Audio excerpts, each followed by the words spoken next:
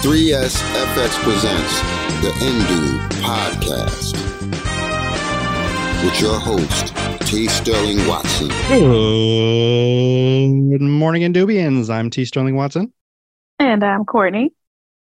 This is the Indu Podcast, where Drive Time meets late night talk show as we aim to entertain, enlighten, and provide an auditory escape with knowledge and nonsense. Got a little tongue-tied there. Thank you for stopping by and pressing play. We're recording live from somewhere in, I guess, this universe. Well, we're here to talk about Everything, Everywhere, All at Once, the hit film from actually last year that is making waves this year, the Oscars and everything, everywhere, all at once, all the time. Courtney, how are you doing? I am fabulous. I'm even better now that I've seen this movie not once, but twice. I know. I was like so excited. First of all, I was excited when you said you were first watching it, like at all. I'm like, yeah. Oh my God. And I was just, I was giddy with nerdgasms and everything. And I'm like, okay, I can't wait. And I'm so glad that you did what you did, which was basically text me throughout and then kind of reliving through you or through your text what you were feeling, the emotions, the tears. Well, we're going to get into it. We're going to talk about it a little bit. Mm-hmm. And clearly by now, if you haven't seen it yet, you're going to get spoilers throughout. That's the majority of what this episode is about. We're also going to talk about Tenet, which is another heady, trippy movie, which we'll get into because I know you had thoughts and also Daniel had thoughts. But then again, also thoughts. Ashley had thoughts. Yeah. Oh, I can't wait to hear her thoughts as well. Well, Ashley, she didn't have thoughts on Tenet, at least not that she can probably remember, because we didn't go back and rewatch it like I was hoping we would. We ended up watching, last night we watched You People, which is new on Netflix. It wasn't bad. It was funny. And then it got like, not as funny, because I mean, it's basically a rom-com and a retelling of Guess Who's Coming to Dinner. So. Oh, yeah. Okay. I wasn't sure what that one was about, but that is right up my alley. Yeah, I mean, it's not bad. Like, I will say, don't listen to, and I mean, I've been doing this more and more often. The further away I am from regular Twitter, the more enjoyable life seems to be, because everyone would like to kind of, hate on things. Like, this is wrong for this reason. I'm like, I want to enjoy something, please. Yeah. But we're not here to discuss that movie today. So because it's still fresh on your mind, like you just watched it twice. What were like and this is a really loaded question, but your initial reaction when you ended it the first time? It was like, so the movie is a roller coaster, right? So it starts chaotically and it continues to be chaotic and it ends chaotically. But in between all of the chaos, there's like comedy and there's drama and there's like relatability and there's, what did you say? I said absurdity at some points. Oh, so much absurdity, like to the point where it's like, oh, you had me, and then this, what is going on? And then they bring it all together, and it works. Like, I've started to deep dive on it, and I've read like several reviews, and one review poignantly said, there were so many ways that this movie could have gone wrong. But it didn't. Like, they made it work. Because that's how I felt about it too. It's like, oh my God, in what other movie can you throw in butt plugs as part of the plot, like an actual part of the plot, and it work? Like, it's so good. And so that this is not exactly my initial thought, because I've had more time to think on it and read about it. And, I guess my first thought would actually be like, holy, fill in the blank. Right. What a movie. Oh my God, that was amazing. And then I started to like break down every part of it that I loved, everything anything that worked for it. I mean, I don't know that there's anything that didn't work for it. Matter of fact, I think some of my initial thoughts was, this is a perfect movie. I've only seen a few perfect movies or watched a few perfect like shows or series or whatever. We may have discussed a few of them here. I think. Yeah. I really want to say, did we put Inception in that list? Probably. I'm not sure if we did. I would have put Inception in there.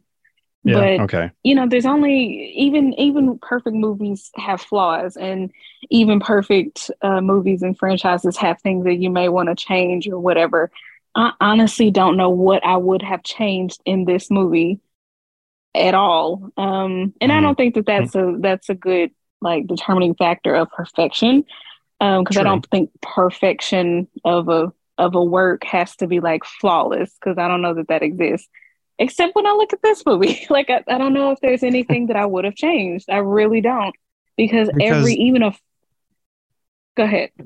I'm sorry, Cole, because there's also just so much packed into this movie. There's so much in there. Like, there's really, what could you change? And even that's addressed in the movie itself. And it does take multiple viewings to kind of really comprehend everything that's happening everywhere all at once. I'm just going to find ways just to, I wasn't even looking for it, but I'm just going to drop it in anytime it's there. Anyway, do it. Because even as you're talking about, like, what would you change? That was just like it is a concept. Yeah, it's a concept of why this woman was chosen, Evelyn, our hero, because this particular universe that she's in, she has made choices that like leading, like, this is your worst version of yourself. And I loved that. Oh, I mean, I told you. And you have so many. Yeah. Yeah. Well, that's one of the things I loved about it too, is like, I think I was texting you during the movie, is I love how, I mean, I maybe was 10 minutes in and I was like, oh my God, I love this, because A, Michelle Yeoh, but B, like, Michelle Yeoh is a everyday, well, she's an immigrant, but she's an immigrant. She's an everyday person just trying to live life, just trying to do her job. She's handling, more than she can, take on right now, but she's got to figure it out. And she's like not a young person. She ain't old by any means, but she's not a young person, and yet she is the hero of the story. And I'm like, that's refreshing in and of itself. And I just, I loved it. I loved that. But also, she is her. We learn later that this Evelyn in this universe, in this story, is the worst version of herself. And that's why she is the one to do it, because she literally fails at everything that she has put her mind to thus far, but she can do anything. And she just hasn't accessed that. She hasn't tapped into that part of herself yet. And that is a concept I haven't seen yet, which I loved it. And the fact that, and this was going back to the point about what you would change, and that's actually just her. Like, she would, because she has so many like different little variations of making a choice, something to change. That's why she has so many other options of versions of her that she can tap into. And she has to do something really dramatic in order to tap into that other obscure universe, which I'll bring Ashley in at this point, where well, not literally, but the thing that she walked away from the second viewing is, and we're just making a jump, Rakakuni, because she just will just say that just randomly at times. And now even Ken's like, what are you guys talking about? Like, it's something in a movie that you'll watch someday later, because more than likely later in your life. yeah, because it's, and I forgot it was rated R until I'm like, oh right, that's right, because there's violence and language. Violence. So but I mean, violence in creative ways too, of our antagonist, who will make someone explode into confetti. So like, understanding her power is still something that boggles my mind, and I know it's been explained, but it's like too much for me. I haven't figured her out. Yeah, I haven't figured her out too, because I understand that she sees everything all at once, but how does she? So at first I was like, okay, her power, Jobu Jabaku, right? Well done. Because Jabaku. I wasn't even going to attempt. So congratulations and kudos to you, because I was trying to say both words. But but I mean, I've seen it twice in 2 days too, so there we go. But anyway, Jobu Jubaku's power. My theory, I haven't read anything about it, but my theory is because she can see and kind of access all of her cells. Either she can access one of her cells that has powers to do that, or she somehow can bring like Confetti Man into this reality. I'm more inclined to believe like the first one, but I'm not sure, because that is something that I didn't quite understand, how she was able to do that. How are you able to turn things into basically whatever you see them to be? But remember when it was just, they were themselves as rocks, Joy and Evelyn were rocks on the planet with no other life. Basically after her breakdown, and she started moving, and she like turned around with the googly eyes, and then Joy's like, no, you're not supposed to do that here. You're not supposed to do that here. And then Evelyn's like, no, I can do whatever I want. So I'm wondering if you are able to just reach that, I guess, godlike status once you're able to, once your mind is strong enough to not fracture under the immense, like, crazy pressure it must be under just to access all of your universes, all of your cells at once. Maybe you reach a godlike status in that you can affect your environment around you. That's what I'm thinking. Is, I don't know if I'm on track with that or not, but yeah, it's basically a form of like omnipotence. Yeah.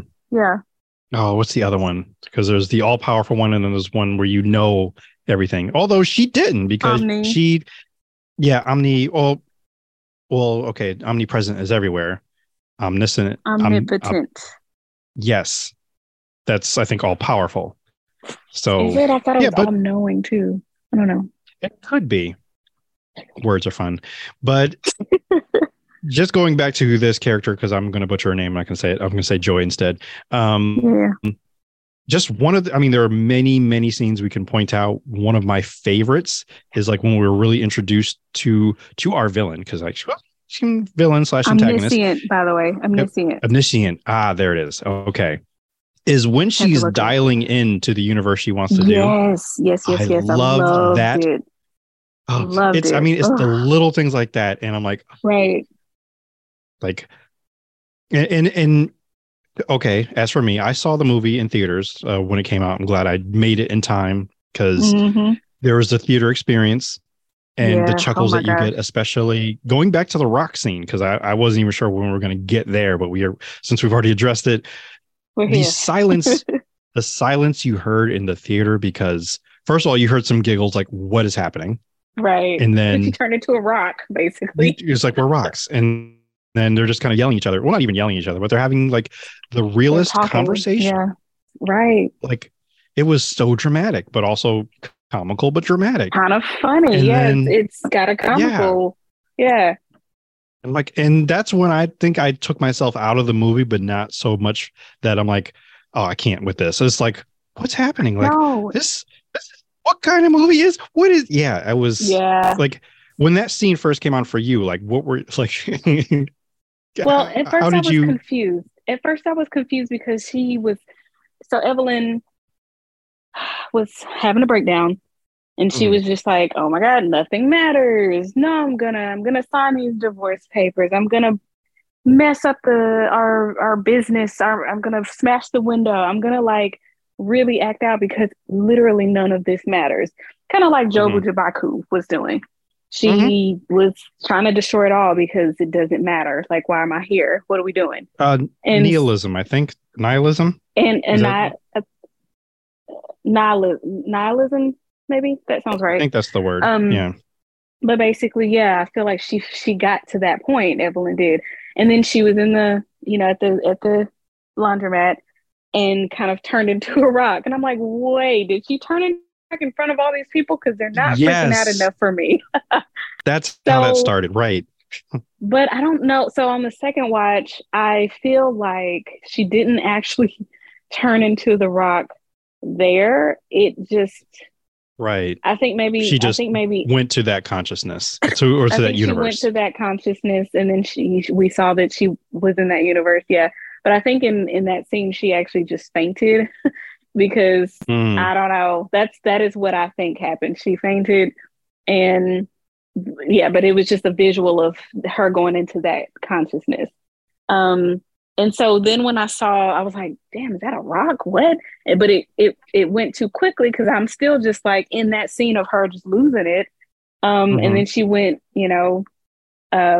but then I'm like, wait, did she turn into a rock in front of them? They don't seem like they're flipped out about it. Maybe not. And then I was like, did I see something? And then it showed them Evelyn and Joy on the canyon as rocks. And it was just quiet and calm. And then I saw the text happen. I'm like, oh, it's them. Cool, cool. But honestly, it was a nice like break because Mm-hmm. so many crazy things had just happened. And listen, I needed the break. I needed the quiet. I needed to like regroup, But then which I really you're also just like, wait, what's happening right now though? Because well, yeah, you needed they the didn't break. take You too need the long. break. It I needed didn't. the break. It was a sharp contrast from what I had just seen, but they Right. didn't wait too long to tell us what was going on. And so I was like, Mhm. yeah, I get it. And but I could relate in the weirdest way. I'm like, sometimes you just want to sit and be. You don't want to be around Mm, anyone. You just want to be mhm, outside over a canyon watching a sunrise or whatever they were with sunset maybe. And you just kind of mhm, want to be. You don't even want to mhm. be like I don't want to say don't want to be alive, but you just want to be. You want to be in Right. You silence. just You want just it. want to Right. collect your thoughts, and that is the feeling that I got from that scene, and that the abruptness and it's perfect. Oh, so Mm. good. Yes, it's and now that you did mention it, it's no one is what she's seeing, like what she's experiencing, because it's been happening throughout the movie where she'll like jump in from one universe to the next, and no one is Yeah, the wiser. Like, what's happening? What are you doing? Like, why did you exactly. just slap me? So, Yeah, yeah. but that's also played to effect because like I think she gets knocked, like she might be fighting Joy or Chibaku. Mm-hmm. I'm making up a name, Jabaki. and Yeah, Jobu I think Jabaku. she gets like, there you go. She gets slapped or something, and then she bumps into the person that she's at the movie At the theater with, movies with or the other yeah. guy next to him. And I'm like, oh wow, this is too much. But I mean, it is perfection. Yes, I can co-sign that for sure. Perfection. Like, Yeah. because there are just, you mentioned the butt plugs. The thing that for me that really like, again, like what is happening is when you have hot dog fingers, and I liked how they actually went back in time to explain how that happened in that universe. Yes. Okay, I wasn't expecting that, and it was perfectly placed. The music, it was perfect. Like everything about that was amazing. Like, how did you know we needed to know how this universe in particular came to be? How did you Mm-hmm. know? Ugh, so good. Also, I've So been saying we're, her name wrong. It is Jobu Tapaki, not Jobu oh, Japaku or whatever. But whatever I was I saying, feel it's like maybe Jobu I Tapaki. should write it down because I mean, why am I writing it down? I have the Wikipedia open, which I have not looked at all. Because if I did that, maybe it might make it a little easier for me to remember Uh-huh. what her name is. I just like, oh, she's the villain, or Joy, um, Jobu Tapaki. Yeah, okay, it's not as difficult as I thought it would be. I just knew like, Mm-hmm. ooh, she's bad news because Mm-hmm. when I mean, it was nearing the end. I think they were about to take out Alpha Wayland. Maybe no, Mm-hmm. maybe it was after that. Waymond. But her hair, Wayman, yeah, her hair actually said her name, like her bangs. Did it? I don't know if you noticed that. What? Yeah, No, I yeah. didn't notice that. It's all in like swirly, Oh, almost like cursive. deep And I thought I saw dive. it the first time, Oh but the my second time, gosh. like, yup, that's what it says. What? Oh my Mhm. gosh. Because I mean, I mean, Jobu especially has wardrobe changes that are magnificent, fabulous. Just, I wouldn't wear it, but you make it work. So that Right. was I one of loved her. her looks. Like all of them. Mhm. Now I'm That gonna was have to great. find that. Because I knew it was like cursive in her bangs, but it didn't even it didn't even like dawn on me that it was her name. That's amazing. Mm-hmm. There's another little thing in around that scene too, but I don't remember exactly where or what it is, but it's around that too. I think it had to do with maybe her henchmen. I know that later on when they're fighting on the escalator, they're either holding scissors or pens as if they got claws. And I thought that was hilarious. I'm like, okay, I really need to pay more attention to the background details when I'm watching it for the third time. Yeah. Yeah. The other thing I'm hoping, and I have not looked to see if it's available yet or if someone has done it, but I am hoping that maybe they make a coffee table book. Wait, yes, coffee table book. Yeah.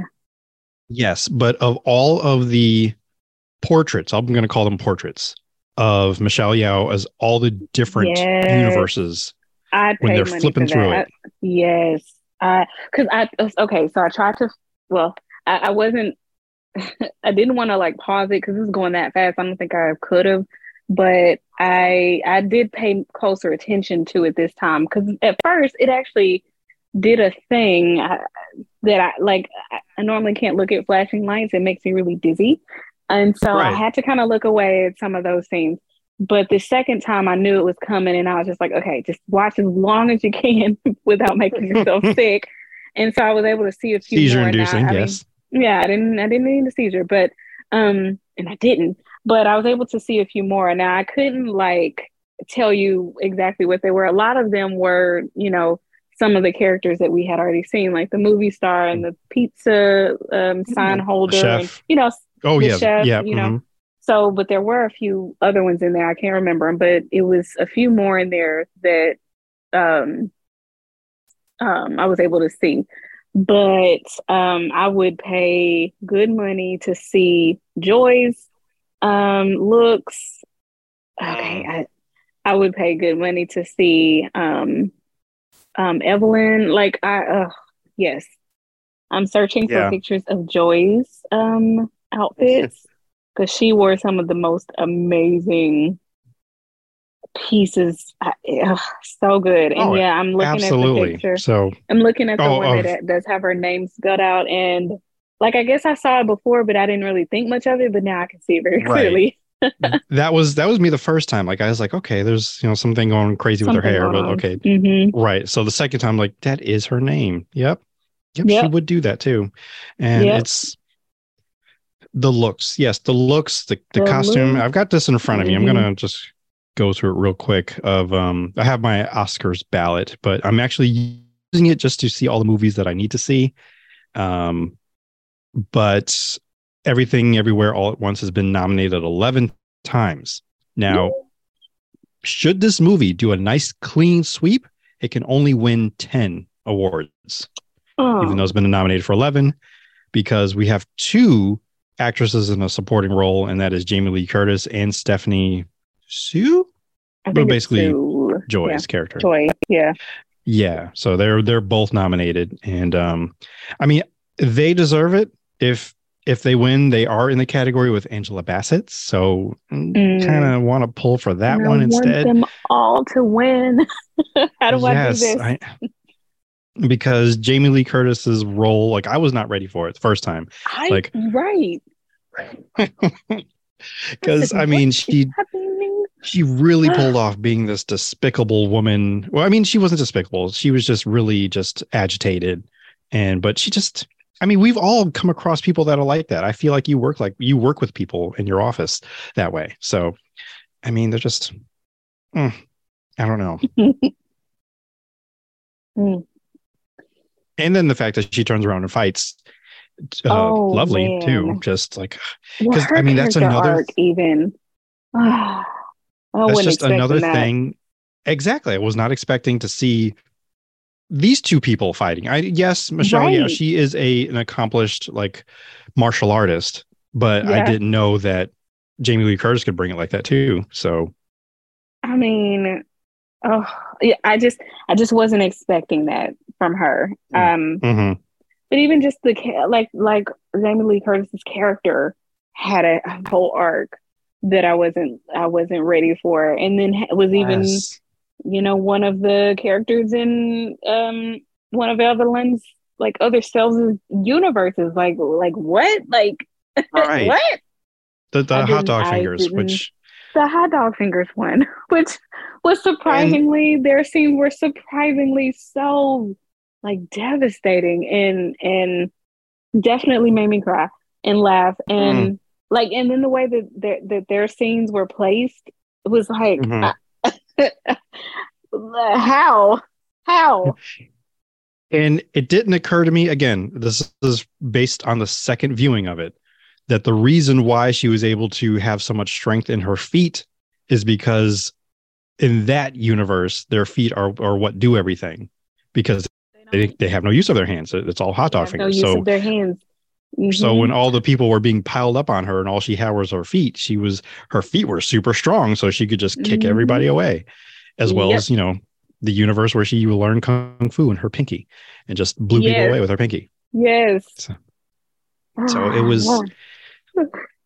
I feel like you would like come up with these crazy ideas that you want to see in a movie, but you need to have them find a way to make sense. And this movie did that. Right. The fact that it all worked. I do not know how they did it. I truly because I saw it, but I keep thinking of like all the crazy ideas I have for things, and I'm just like, apparently I'm not going crazy enough. Number one. Number two, I also could totally make this work and with the right, you know, things in place. Right. This movie inspires me because it's so absurd and so ridiculous in so many places. And so, like it's a parody in a lot of places. Like even the kung fu bits are they're like super parody, and it works because it's Michelle Yeoh and she is like Mrs. Kung Fu, I feel like, or martial arts rather. But the way that they do it is so good. It just works. Like I don't understand, but it works. Yeah, it's worth watching. Like I don't want to say as many times as you. Well, I mean, yeah, sure. I mean, because there's always going to be bits and things that you've missed. It's one of those kind of movies where the rewatchability factor is very high. It's so high, yeah. But yeah, let's. I mean, the acting. I need to talk about Wayland. Oh my God, what is his real name? Waymond. Waymond. I'm so sorry. Because even when they were saying, it's like, well, why are they saying like that? Is it Raymond? But no, it's Waymond. Okay. Well, and my understanding of why it's Waymond instead of Raymond or Wayland or something is, when you're taking folks that are not native English speakers, and then they give their children English names, it's harder to pronounce certain things because of the dialect that they were raised in, the language that they were raised in. And so, and I learned this from reading A is for Aunties. So if I am wrong, someone please chime in and correct me. But basically, just the language barrier makes it harder for folks to say certain syllables in certain order. And so it may be a little bit harder for native Mandarin or Cantonese speakers or Korean speakers maybe to say Raymond because of how the R rolls off the tongue in English. And so Wayman comes off because it's easier. And maybe even that's what they hear. And so, like, because in A is for Aunties, the main character is Medi, like Madeline instead of Madeline. So there's like a lot of different things that are mispronounced simply because of the language barrier and translating from one language to another. When you have a non-native speaker, trying to name something in their learned language, it's a little bit more difficult. And so that is, I believe, why he is Waymond instead of Raymond. That is fantastic insight that I did not know and makes a lot of sense. So thank you for welcome. That. And that wasn't even like part of like the trivia. That's just other knowledge that you acquired elsewhere to bring in like, oh, okay. Yeah. And that was great. I mean, yeah, there's just so much to love about this film. The thing that I also did not realize the first time, and we may have discussed this before, or maybe there's a list that I need to have of films that primarily take place in one day. And that's the thing that I kind of forgot. Like, oh, this is all one day. Like from the moment that they go to this office or to the IRS to have their, the receipts and or their audits or whatever, it does take place like about a week later. But for the majority of the story, it's all in one day. Yeah, that's true. Crazy day at that. I know. Well, to me, that plays off of the whole multiversal time wibbly wobbly stuff. Like, because if you're multiversal, if you can access all the universes, excuse me, like what is time? That's not anything for you. But yeah, I agree. Crazy day. Indeed. And just all the stuff that's been learned, all of the people that you've met, and those that are jumping into those bodies to like from other universes, like, yeah, let's go get this. Then now this kind of circles back to why butt plugs came into play. But in order to access other parts of you, you have to do those strange things that version of you wouldn't normally do. And even coming up with that concept, and I know we kind of talked about it before, but just coming up was like, oh yeah, this is how you would access. And I'm wondering who may have done that in real life now. Like, I wonder if I can tap into my other universal self. That is, if you are someone that believes in multiversal theories, but I think you also need the technology to do that. Like you need the little Bluetooth headset piece thing. Yeah. Yeah.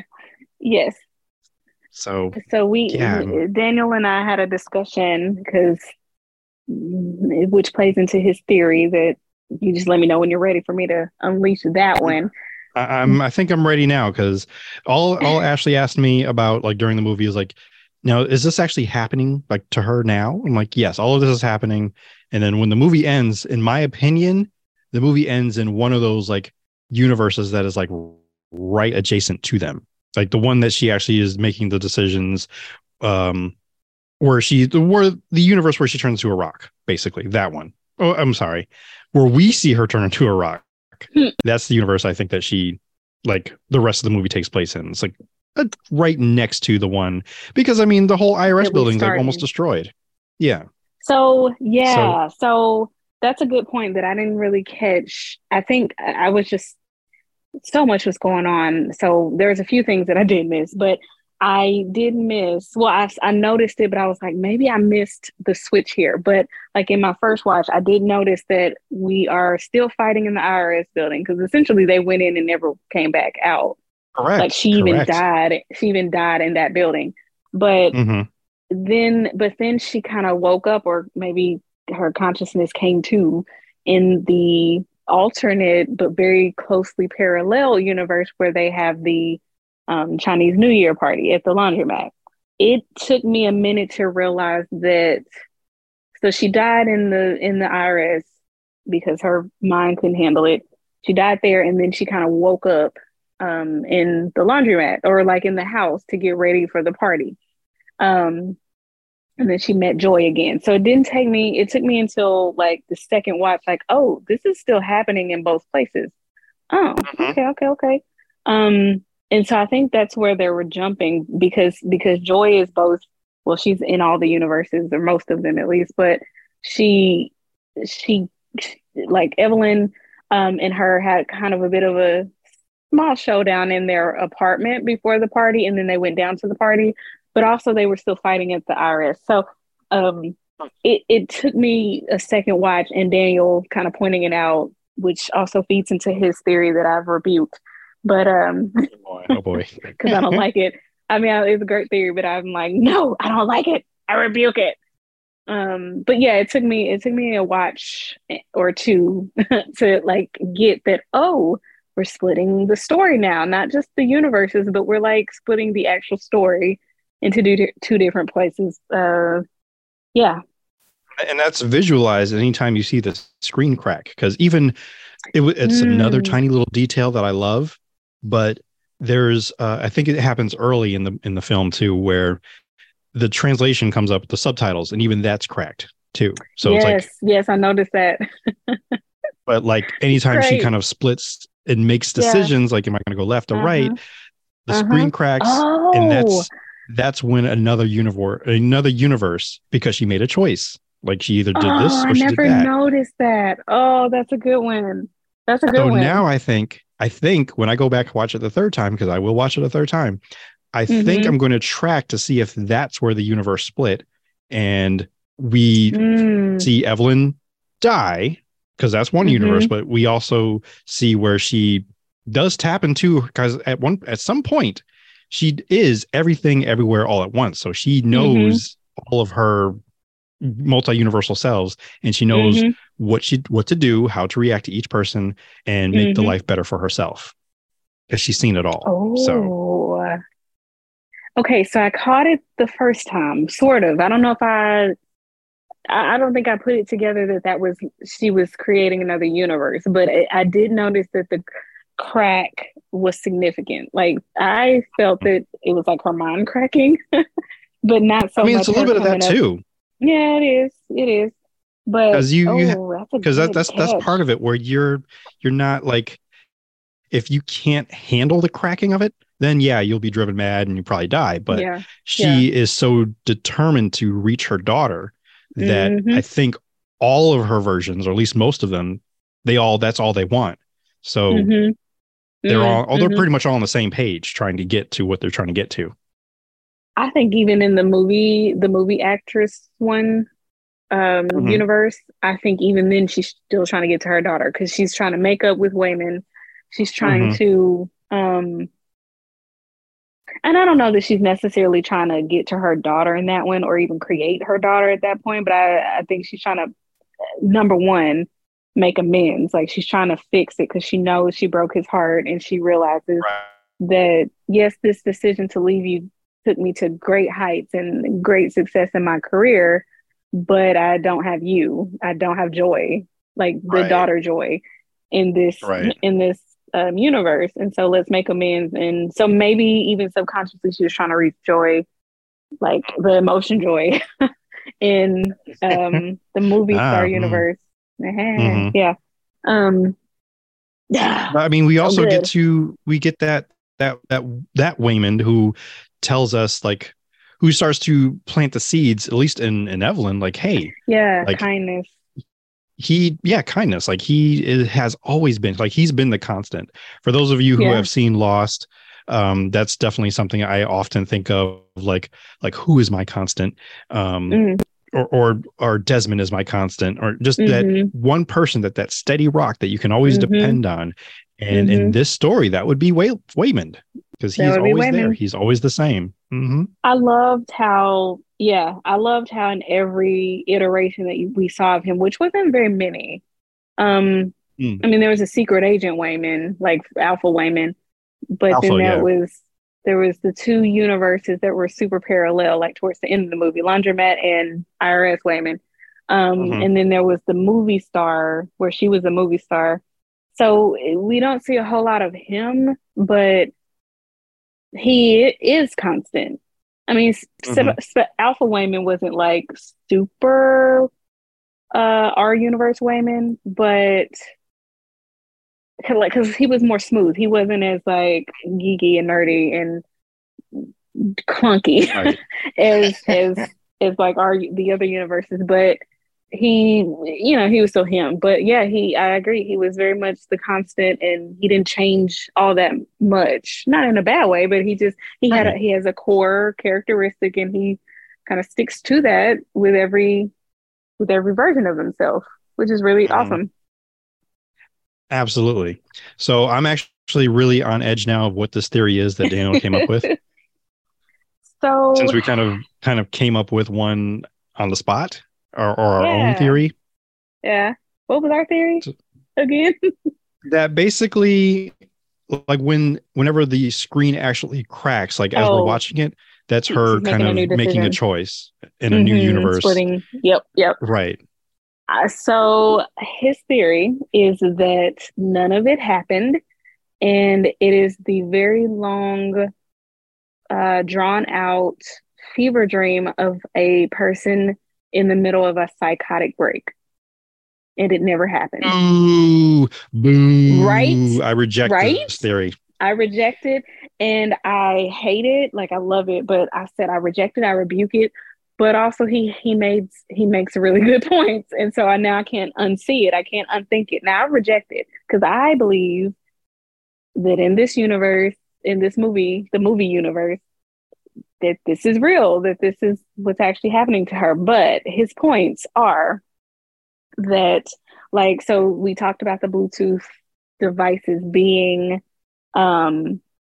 means to access the universes or access to verse jump. Right. He says that, so you're telling me that all these people have these specific Bluetooths ready and they know what to do with them. I said no, that he happened to have those specific Bluetooths. They don't have to be those because they had like an older version of a Bluetooth. And now I'm gonna have to rewatch another time so I can see what everyone else used. Because if they're the same, he may have a point on me, and I can't let that happen because I don't like the theory. But I said I think they use those specific Bluetooths because they had them on hand. You know, I think. I mean, I'm using a Bluetooth as we speak right now. If someone was trying to verse jump, they could probably get me because I'm using a Bluetooth device. And so I think I'm tapped in. And so I think the method is through a Bluetooth device, not necessarily those Bluetooth devices. And he's like, so who gave her the device? I said, well, it happens in our universe because she's the protagonist of the story. She's got the spotlight. And he was Wayman like, well, who created it? Well, and that's what I said. So Wayman gave it to her, but that's because Alpha Wayman, who learned it from her, like Alpha Evelyn, who's now dead, but Alpha Wayman learned it from her. She created this ability to access the other cells. And so he gave it to her, but he probably had it on him because, I mean, if you look at his outfit, he is very dated.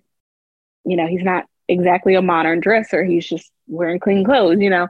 And so it would make sense that he would have a more dated piece of technology that's not super important to him to stay on top of things. He also mentioned, so I mean, that was one thing. And I said, nah, I rebuke it. I reject that. This is easily refutable. And he was like, so you're telling me that everybody else happens to have a Bluetooth device? I was like, yes, it's 2023, made in 2022. Everyone has a lot of people have Bluetooth devices. That's not uncommon. Another thing he says is, what did he say? I hate to go. I'll go get him. But he said something about it's all happening.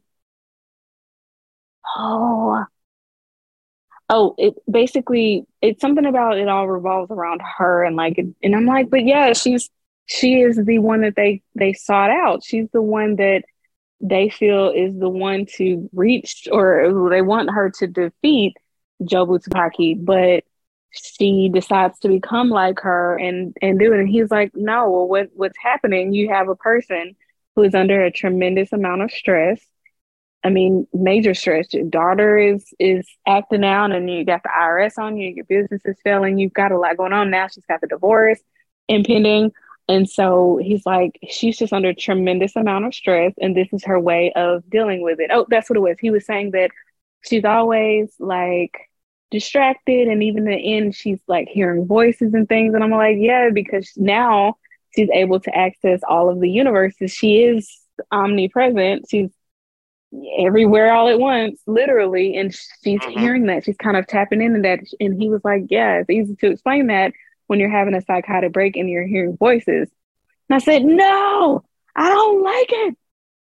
I don't agree at all. Like, I'm not even I'm following not even a little bit, because everything is explained to me in the film. Like, there is no reason for me to think that she is like, yeah, she does have a psychotic break, but not from all the stress that's happening. It's because of all the universes. She can't control all of them at the time.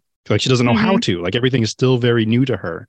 As for where the devices came from, that's when Wayland, or rather Alpha, jumped into Wayman. I think when he probably must have had a Bluetooth, and then he ran into the room. Yeah. Like there's a shot where we're watching the monitors, like him Yes. jumping around and everything. Yep. And he goes into the room, and I had always wondered, like, what did he go in there to get? And I think he probably got another Bluetooth. Oh, okay. That's So a he good might have point. already had he might have had it programmed, and he went and programmed the phone because he was waiting for that to do what it needed to do. So then he could actually program and get Evelyn on board, even though she had no idea what was happening. Right. Because a lot happens in those few minutes. Like the rules of the movie are explained to you in those clearly few fast minutes. Then they break down, or they give you more later, but they like the basics of it, and the basics of to Evelyn are given just like that. Mm-hmm. Well, he says that it's a psychotic break and it's all happening in her head, and I'm like, no. And so I was like, okay, so when you first said this is a sci-fi movie, you have to suspend some disbelief here. It's like, yeah, I know. And I'm like, okay, The Matrix. If you were Neo and you took a freaking, what did he take? The red pill? I don't remember. I think it's the red pill. And he took the red pill, yep. He touched the mirror and he like morphed into the mirror. And then he was like in a whole different world. Did you try to explain? Was that a fever dream too? He's like, no, I just took that at face value. And I'm like, why can't you take this movie at face value? It's about multi-dimensional, universe. Multiversal.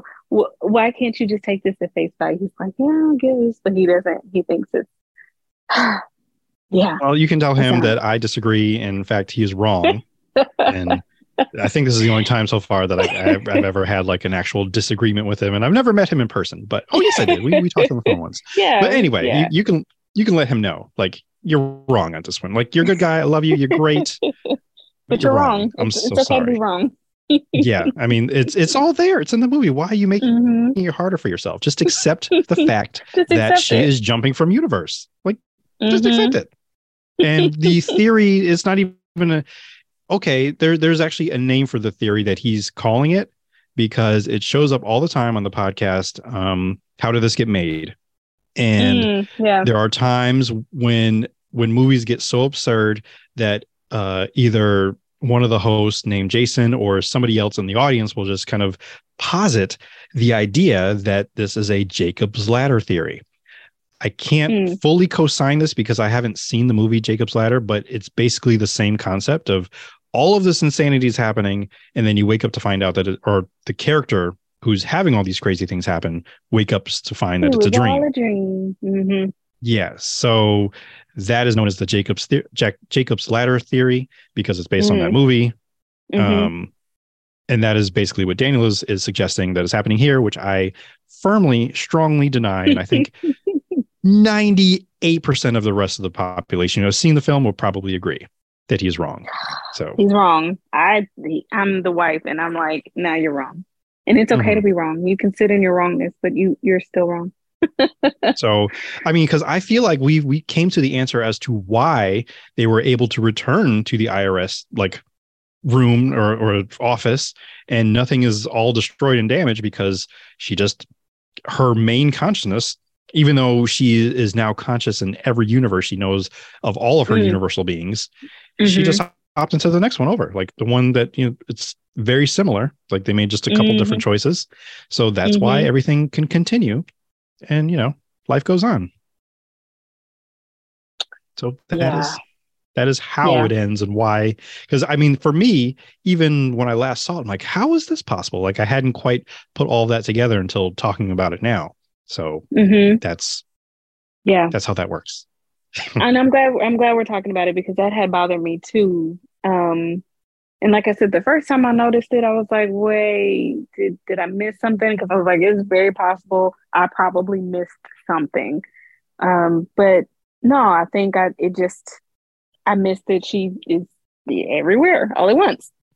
It's crazy because I feel like my mind is exploding as like it's all making much more sense now, because I feel like now, even now, going back to see when that crack happened, and then later on when she's actually experiencing all of her consciousness at the same time, which means that she has all the memories of everybody else to know, like, okay, this is what happened. This is what they did. I will do this differently. And then, take it from there. So It all makes sense. It's perfect sense. Not a psychotic break.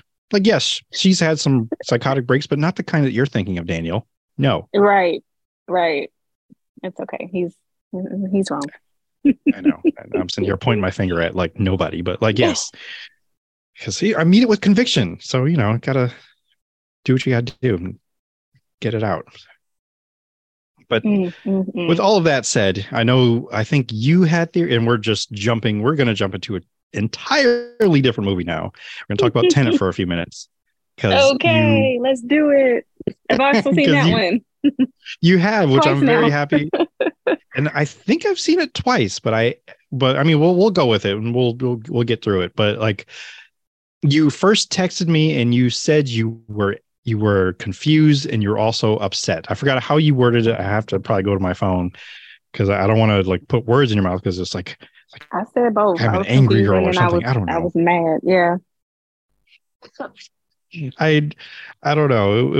I was amused. I'm like, what happened? Why? It's first of all, you and I, we subscribe to the Book of Nolan.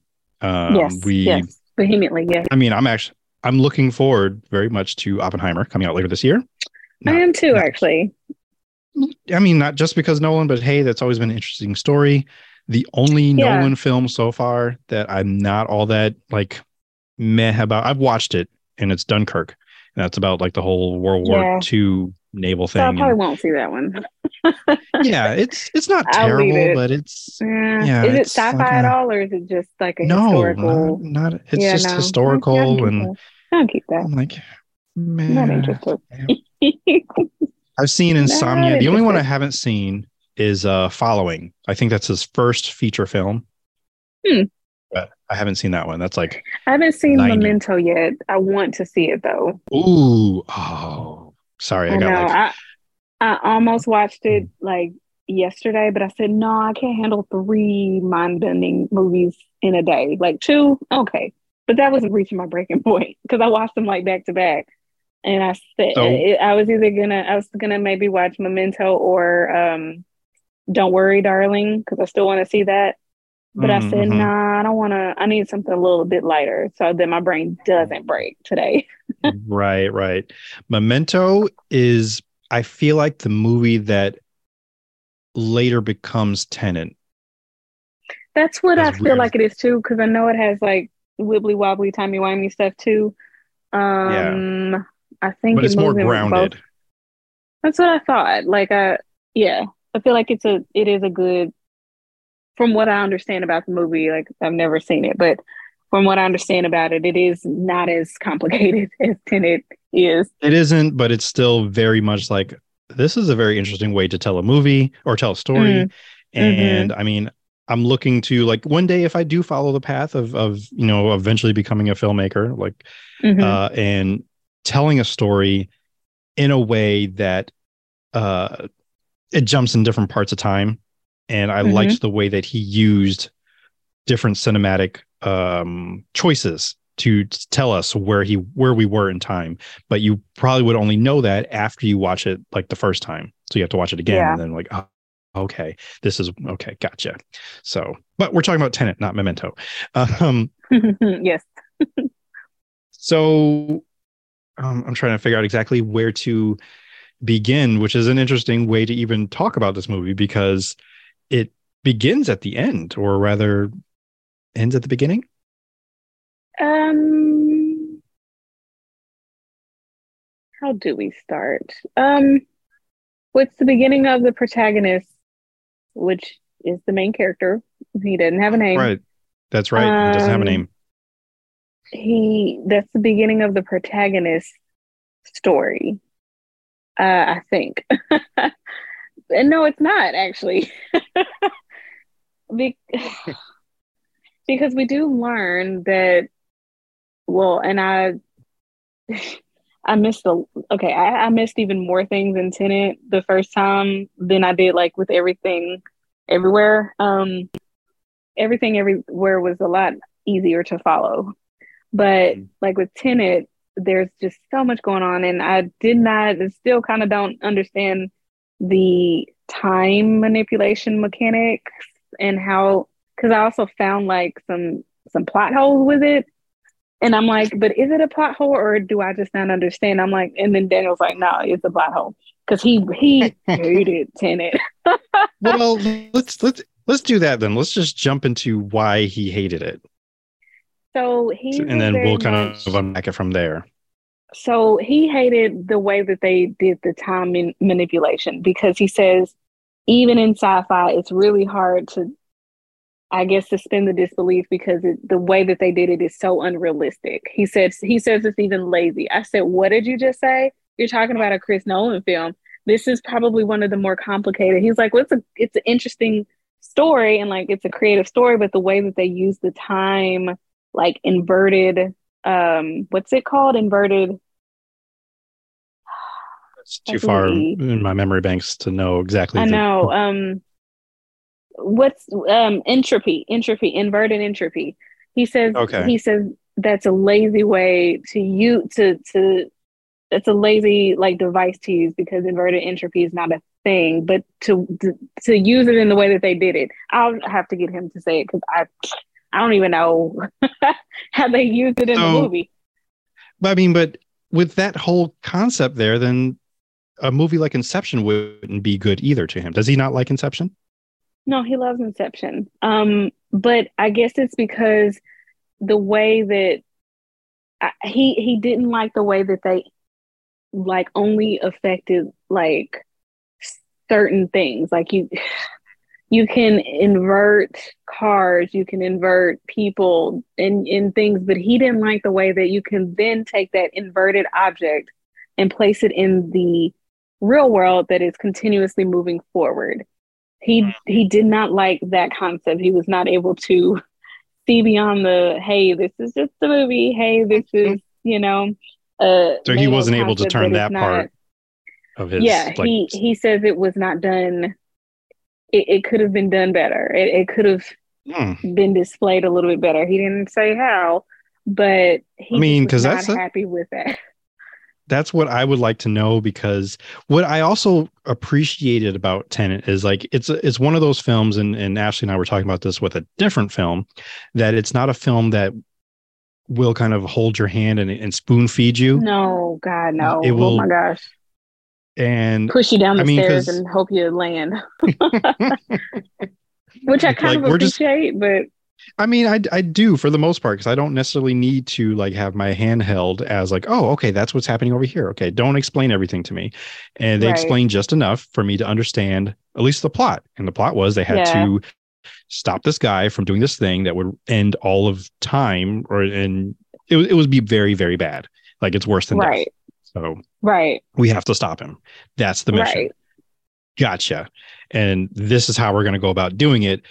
Because time is inverted, we have to also invert ourselves to stop this thing. And then, it goes off from there. And then just strap in and try to your best to keep up. So he was looking at it as a major paradox as well. And he likes paradoxes and he likes time travel and he likes time manipulation. But he says in this movie, like, okay, we find out that Tenet was created by the protagonist, which I didn't catch in the movie. Even on the second time, I'm like, where did we find this out? Who said it? Because I don't know. That was at the end, I think. Well, we know that the protagonist recruited Neil, like James Pattinson's character, but that doesn't mean he created Tenet. So I'm confused on that. But then it kind of Robert Pattinson. Sorry. Huh? Robert. You said Robert Pattinson. What did I say? You said James Pattinson. Did I really? I'm like, James. No. Sorry, not the author. The vampire. He'll never play. Yes, the sparkly vampire with the big hair. The sparkly. Yeah. Anywho, he. So wait, what was I saying? I mean, but all Neil said was, "You recruited me," but I guess I just missed it. I don't know. I probably missed that. I don't know.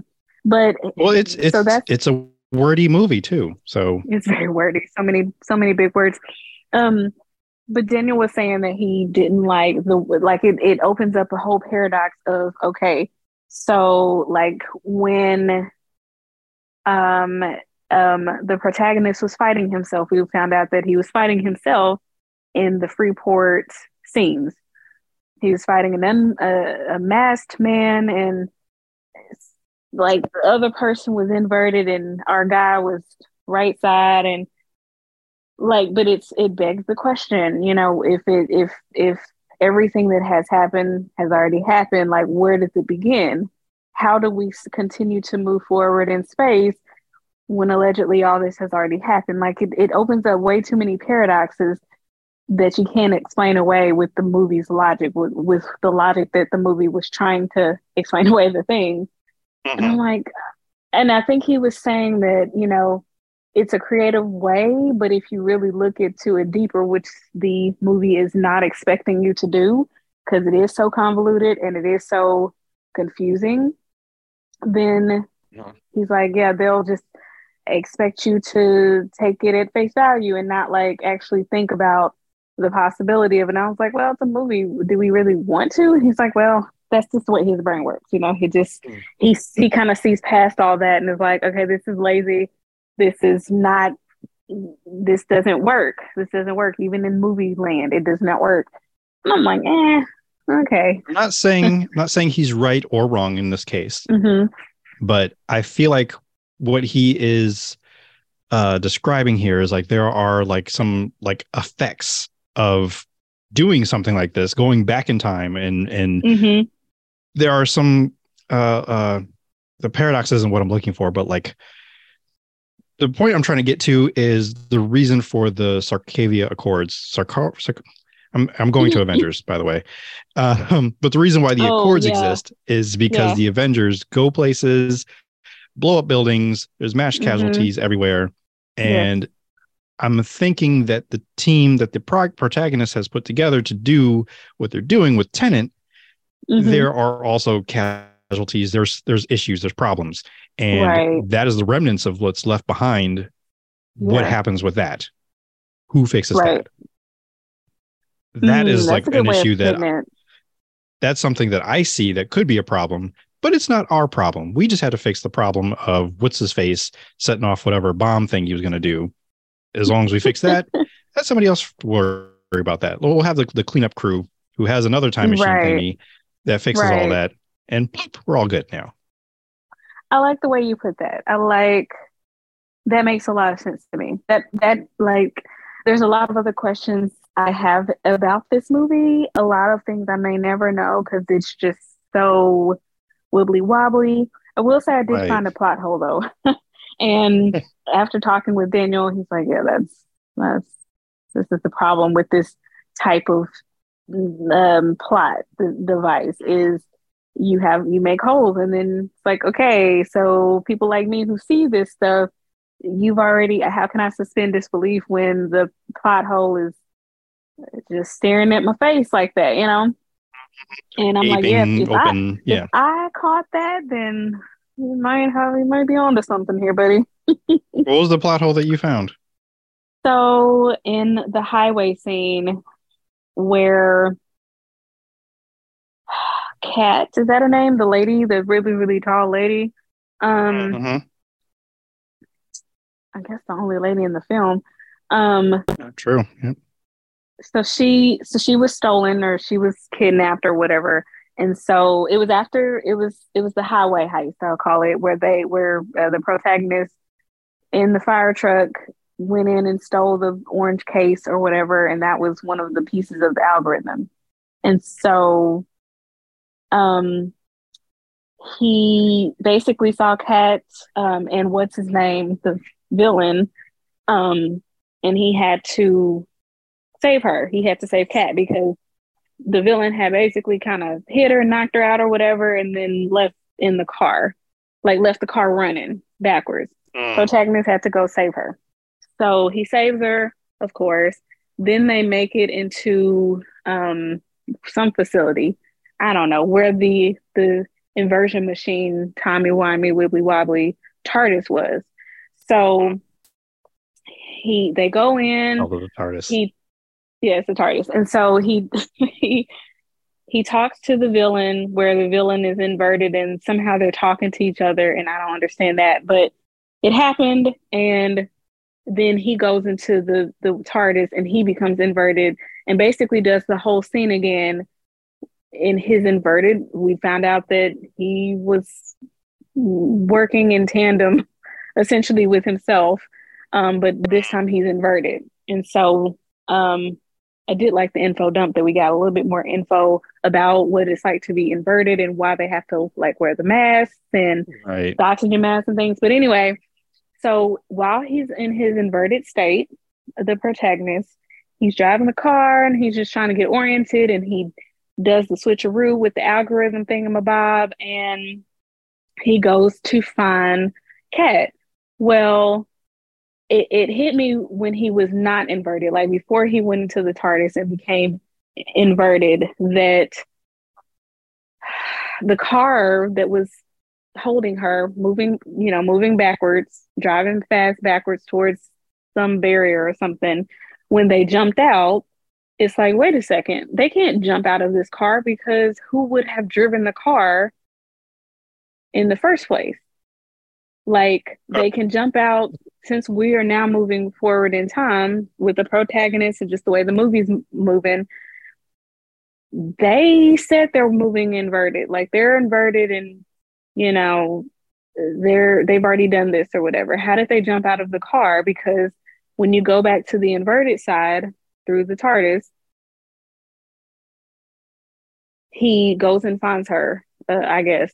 They would have had to been driving the car. There was no way that they could have also jumped out of the car because now they're changing history. They're changing stuff. Does that make any sense? I just know that I definitely need to watch it again because I feel like I'm not trying to disprove it. I just need to kind of see it for myself again to be like, oh, okay, this was answered in this little bit. And it might have been answered, but I truly doubt it was.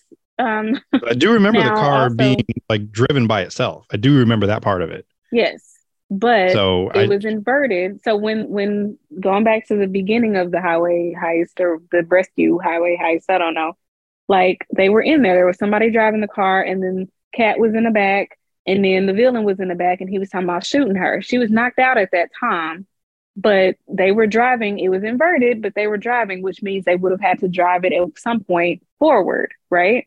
They weren't driving it backwards. They were driving it while inverted, which means they were going straight, driving straight in their time.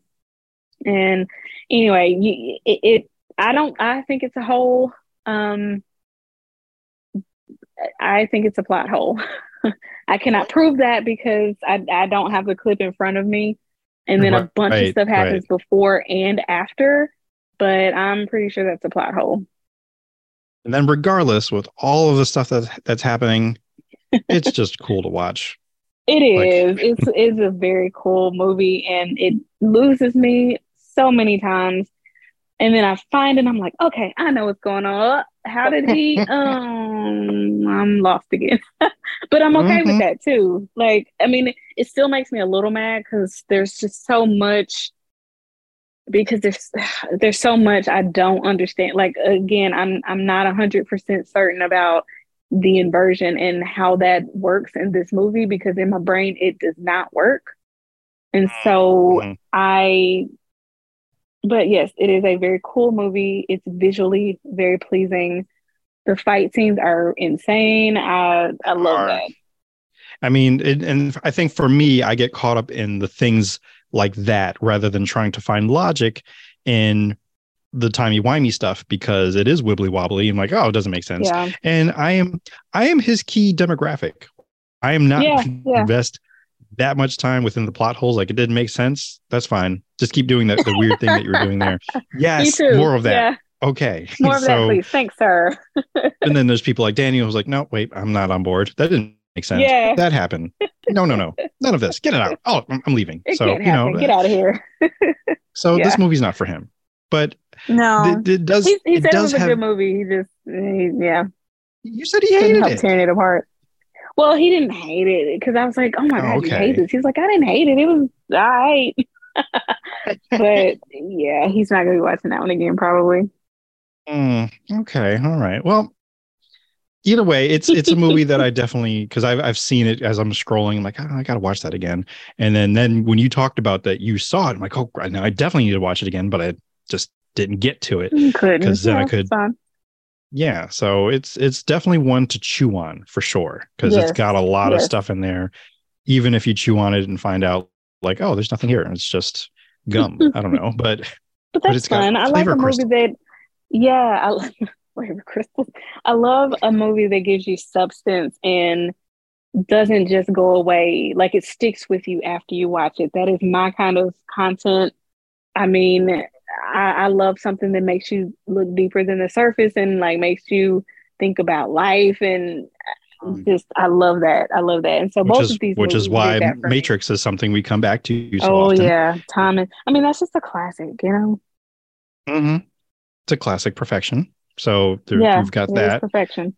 Mm-hmm. Inception has something you really get to chew on and just remember all the things that Mm-hmm. happened. So Mm-hmm. yeah, and granted, I don't think I would put Tenet in that category, but because I just love Christopher Nolan's work, it's definitely Yeah, in the wheelhouse. Like it's connected to absolutely. it. Yeah, So it's not a perfect movie to me, but again, I've missed about 50 to 60% of it. But I love a mind bender. I love that. So for the yeah. most part, Nolan is like one of those like he is he's basically like a main event. Like he is the event maker. Like, oh, he's come out with a movie. I Mm, mean, even when they promoted this hmm. movie, it was a big deal. All they showed were just the bullet holes that were like disappearing from the glass. I didn't And even like, see oh my that. God. When I It tell was you a teaser trailer. It was I don't remember insane. seeing trailers. I knew it was something about time, but only because I had heard other people talk about it. I don't remember seeing any trailers, any teasers, literally nothing. So that's one of the reasons I was real apprehensive because I didn't have any like investment other than, oh, Chris Nolan film. Um, but then COVID happened and Yeah, that was a I just that didn't that see it did till yesterday. hurt. Right. I mean, Yeah. it did definitely hurt the film because he insisted on putting it in theaters, which makes sense because I really can't remember. I think I did see I it in get theaters. it. Like it was, and I might have been absolutely by myself, but that's fine. And that's also probably why I was like, oh, yes, I did see it at least twice because I think I saw it in theaters and I saw it again when it came on HBO Max, but that Hmm. was like a couple months ago. And I'm kind of working on the memory of the most impactful scenes to me that I can remember and trying to retell the story. I'm like, oh, wait, there was a plot. And, but one of the other things, even before the movie came out, was like, this is Nolan's closest film that we'll get to seeing him do Bond or Secret Agent kind of character. Yeah. I definitely, yeah.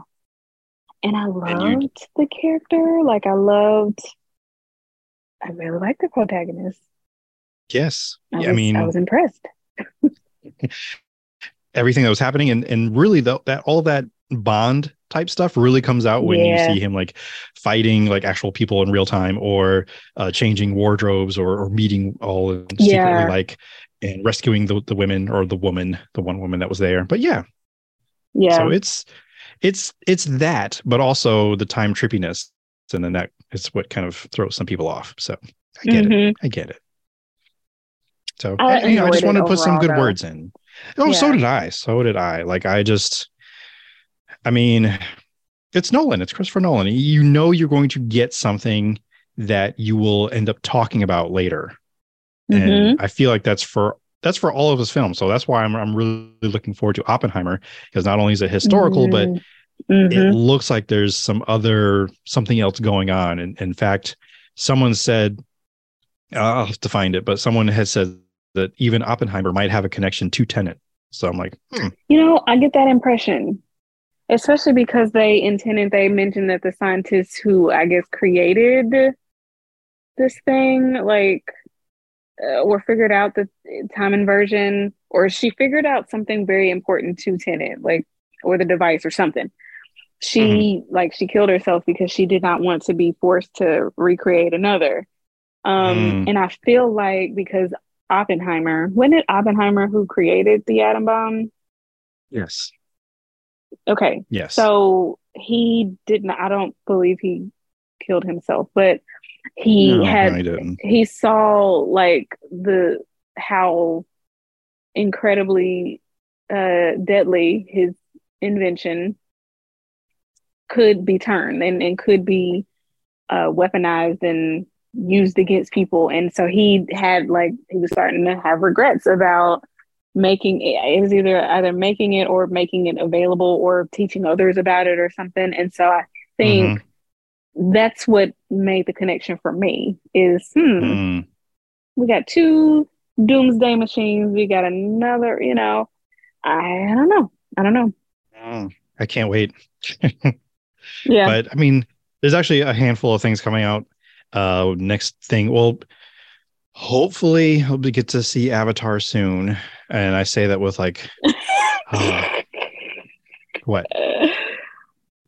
How are you feeling about it? No, when you say that with like such disdain, like I guess I have to. Like I have to see this. Yeah. It's because of how I felt about the first one. Like okay. It's an experience film. Like it's a film to see in theaters, definitely. And I'm talking about the first one. Then I saw it again at home, a much smaller scale. The little firefly bugs things weren't flying in my face. And I'm like, I lost the whole effect of what you had in the theater. And I'm like, this doesn't track, it's not the same. So okay. once the blinders were in, the scales had fallen, I'm like, this movie's boring. And yeah, I said it. What? Oh man. Okay, so maybe it was a little harsh. It's not boring because I did start to rewatch it the other day, but I'm like, it's 5:30. I need to go to work. So I didn't have time to sit there and actually watch the movie. But ultimately, I'm like, meh about the movie because I didn't have the same full effect of being in the dream world of Pandora. So that's why I'm like, okay, I'll watch it. Like I've got coworkers that are like, we're not going to talk to you until you watch it. So I'm like, okay. So there's that. It's been nominated for like 7 or 8 I almost said Grammys. Wow. Oscars. So I will watch it so I can continue on and watch some of the other things. You got the new Ant-Man coming, Oppenheimer, Mario Brothers. There's a bunch of stuff that I want to see. So yeah, I just need to get Avatar out of the way. Go see Avatar. I enjoyed it, but I also liked the first one. And I'm sorry. So I hurt you a little bit when I was like, no, because I get it. Like I get it. I get why you and others might not appreciate it, and it does have some problematic themes.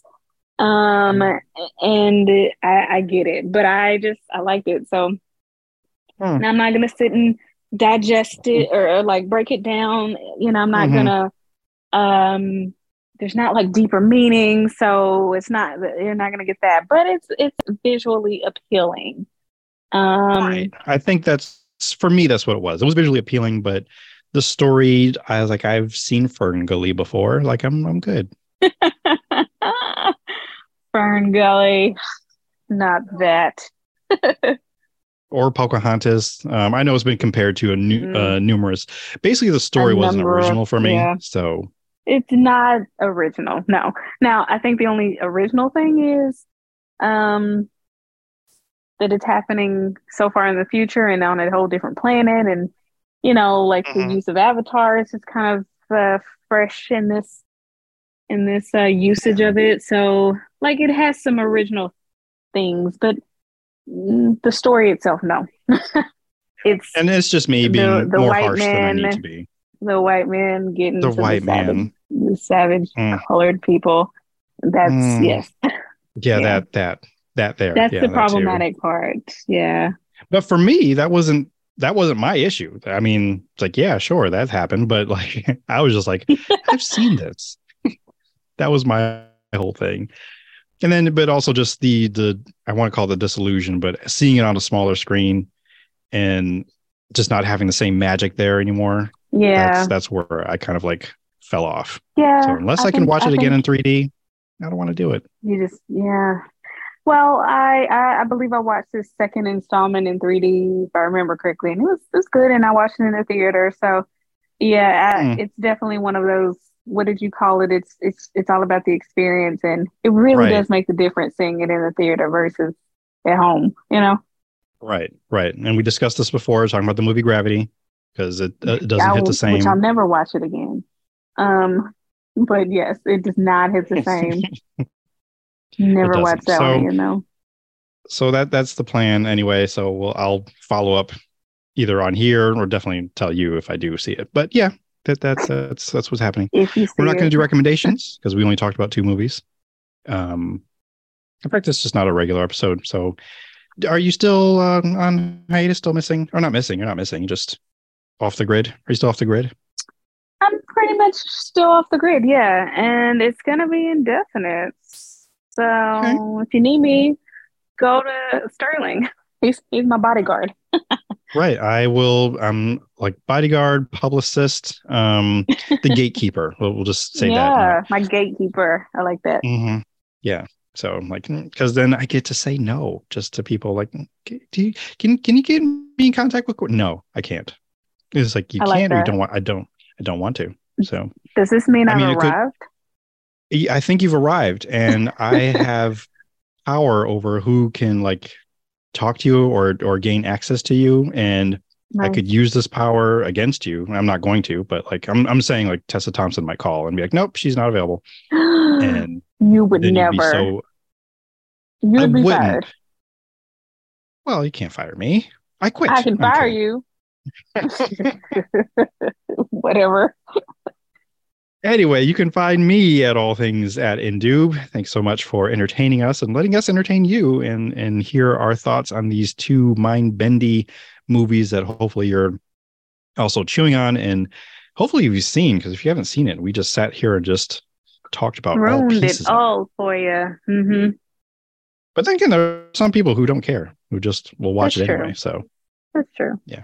I mean, we didn't cover half of it for either movie.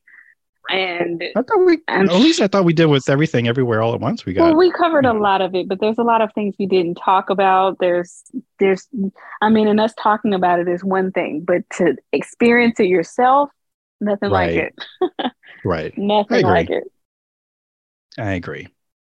But either way, that does it for this episode. Also let us know, like, if you like these kind of episodes, we'll do more of them, and if you don't, then we'll just put them on Patreon, but we're still going to do them because there are movies that we need to talk about, and especially when Courtney watches them, because your list is a little shorter now, at least. So there you go. I'm so happy for you though. No, really, I got so excited when you first told me. It's like, I am watching this movie, and I'm like, oh, like I probably could have dropped my phone. I was so excited. And then to follow up with Tenet, I'm like, I know. Yes. Well, I pushed my luck. I tried to get you to watch RR today, but no, yeah. I watched some trash TV instead, and it was great. It was what I needed for today. Some trash TV to cleanse the palate. Well, if you have another snow day tomorrow, then fingers crossed. Fingers crossed. And that'll do it for this episode. Thank you so much for stopping by and pressing play. I've been your benevolent host, T. Sterling Watson. And remember, the world didn't suck. We'd all fall off henceforth and forevermore. Amen.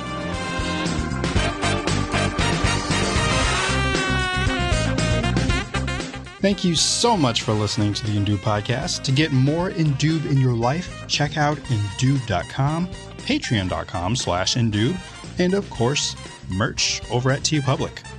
Email us your Ask Indoob questions, comments, or just say hi at indoobpod@gmail.com. Linky dinks in the descripts. Please rate, comment, follow, subscribe, and hashtag tell your friends.